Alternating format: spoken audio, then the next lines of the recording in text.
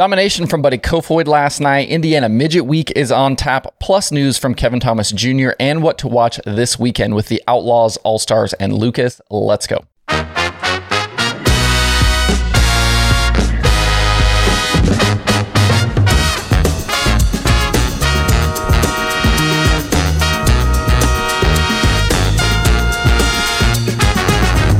Today is Friday, June 3rd, 2022. Welcome into Dirt Tracker Daily. I'm Justin Fiedler. A quick Dirt Tracker merch note. I went ahead and added a second size of decal to the available offerings. So we have 5.5-inch stickers, which are the ones we've been selling for $3. That includes tax and postage. And now I've added an 8-inch decal as well. These are $5, including tax and postage. You can find the smaller size, as always, at dirttracker.com/decal and the bigger size at dirttracker.com/bigdecal. You can also click under the merch tab in the navbar at dirttracker.com. I've also had some requests for other items, so I might explore that for the future. I'll keep you posted. Let me know if you are interested in other Dirt Tracker merch items, hats, shirts, whatever. Let me know. Curious what you guys have to say about that. We've got another stacked dirt racing weekend on tap starting today, and we'll get into everything you need to know, including what to watch and obviously some win picks. Let's start with last night's racing at Tri-City Speedway for the USAC National Midgets. Buddy Kofoid went 6 to the lead in 4 laps and just flat drove away for the remainder of the feature. At one point, he had a 7.5-second lead. He became the first driver in 3 years to sweep a USAC Midget night, going quick time in qualifying, winning his heat race, and taking the feature victory. The last time that happened was in 2019 at Eldora, and it was Tyler Courtney doing the sweeping last night. Last night's win for Buddy and a third for Justin Grant means that Kofoid has taken over the series points lead as Indiana Midget Week starts tonight at Bloomington. So over the next several races, we'll be watching the series point standings closely as things change, and we'll have Midget Week standings to keep an eye on as well. Kofoid leads Grant by 10, while Kenna McIntosh, Mitchell Moles, and Bryant Wiedemann complete the top 5. Buddy and JG have already kind of separated themselves quite a bit from the rest of the competition. They're the only 2 guys to win a national midget feature so far this season. Behind the winner, Kyle Larson hard charged from 13th to finish second in a Chad Boat-owned car. We also talked about Tanner Thorson returning to a midget seat, and he was in a Malloy-owned car as a teammate to Logan Seavey last night. He ended up 9th. So with Tri-City now complete, the focus turns to Midget Week, with the competitors heading to Bloomington tonight, Lawrenceburg on Saturday, and Haubstadt on Sunday. They'll then get Monday and Tuesday off before going 4 straight at Circle City, Lincoln Park, Gas City, and Kokomo to finish up. I don't understand, we've been calling a lot of things speed weeks lately, whether it's 4 nights or 7 nights or 8 nights or whatever. But there's a lot of people out there that are like, well, it's not a speed week if you don't race every single night of the week. And it's like, why does it matter how many nights of the week it is or how if you get breaks? I don't understand why we care about what exactly a speed week consists of. If they want to call it a speed week, a midget week, whatever, I don't care. It doesn't make any difference to me. Buddy Kofoid was the midget week champion 1 year ago, and I think he's probably the favorite entering this week. He's got back-to-back wins with this series and will be tough to beat over the next several days. He's actually also the defending winner at Bloomington from a year ago.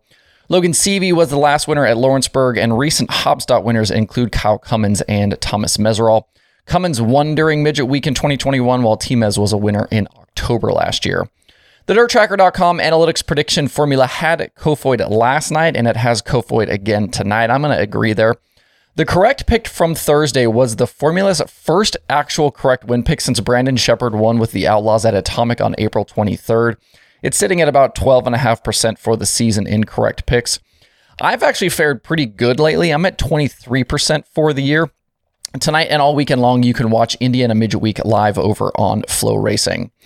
Also at Tri-City last night, we had Dirt Car late models in action for $5,000 to win, with that race being a late ad following that Wednesday Flow Show postponement. Kyle Larson and Bobby Pierce were out front early, but neither would actually end up finishing the race. Pierce pulled off pretty early on, and Larson broke something on the front stretch not long later and ended up in the wall, giving up more than a 3-second lead. That handed the top spot to Ryan Gustin, who drove away to the win. He's really hot right now, and I think it bodes well for tonight with the Outlaws. He's the most recent winner with the series from a week ago, and he showed plenty of speed last night as well. Dennis Erb Jr. enters tonight with a 106-point lead over Max Blair in the standings, and I think is in a pretty good position to keep expanding that lead. Kyle Larson should again be behind the wheel of the Rumley 6 as long as the issues from last night aren't super bad, and we'll also again get names like Pierce, Babb, Shirley, Heckenast, and a lot of other guys in the field to battle the Outlaws. The series hasn't raced at Tri-City since 2004, So I'd say that nobody really has a notebook or setup advantage tonight, and it looks like most of the guys that will race tonight were in the field last night as well. The prediction formula likes Shane Clanton tonight. I'm going to go Kyle Larson. You can watch this one over on Dirt Vision.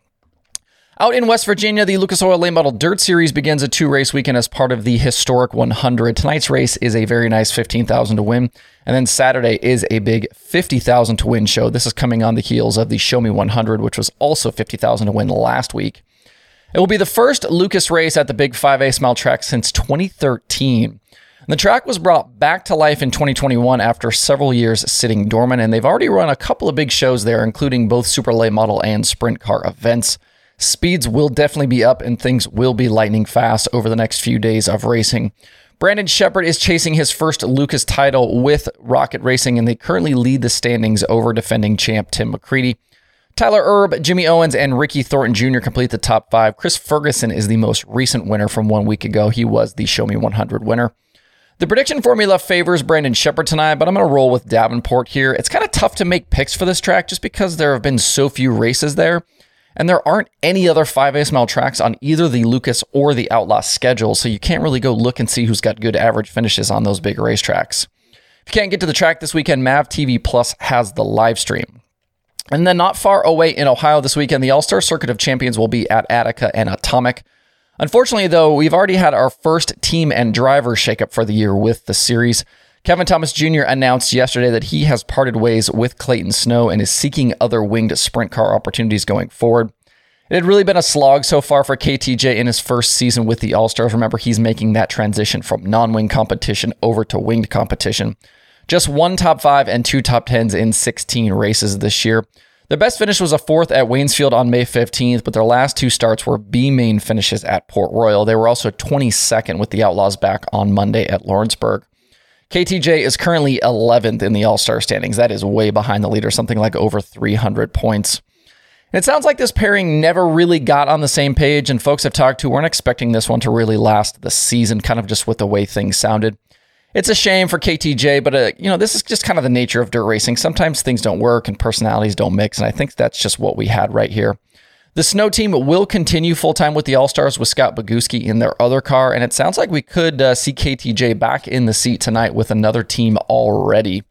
The battle at the top with the All-Stars remains tight with Tyler Courtney, Parker Price Miller, and Justin Peck all within 46 points, and then Hunter Schoenberg isn't much further back than that either. Sunshine swept the opening 2 nights at Attica back in April, while the series hasn't visited Atomic since 2019. Aaron Reitzel and James McFadden were victors of that season. I do think Courtney is the pick for tonight at Attica, and the prediction formula agrees with me. And I think tomorrow at Atomic could be a really big wildcard show. I would not be surprised to see somebody else jump up and win that race. Looking at maybe like a guy like Cole Duncan, he always runs really well there, and he has 2 podium finishes this season with the All-Stars already. Both of these nights will be live over on Flow Racing. Up north, the World of Outlaws Sprint Car Series is headed at 4 River Cities tonight in North Dakota. That place always produces really incredible racing, so definitely would recommend tuning into that one. And then Sunday, they'll take on Houston Speedway, which should be ready to roll following that Monday storm that damaged the track. Just like the All-Stars, the points are tight at the top with the Outlaws. Only 80 points right now separating the top 5, with Brad Sweet leading Sheldon Hodenshield, David Gravel, Carson Macedo, and Logan Schuhart. Brad Sweet's the most recent winner at River Cities, while David Gravel has won the last 2 of 3 stops at Huset's. Donnie Schatz has had an incredible amount of success in the past at River Cities, and the formula has picked him for tonight. I'm going to go Logan Schuhart, though. He's got 4 top 5s in his last 4 starts at River Cities. That does include a win. I believe the last win came in 2019 there.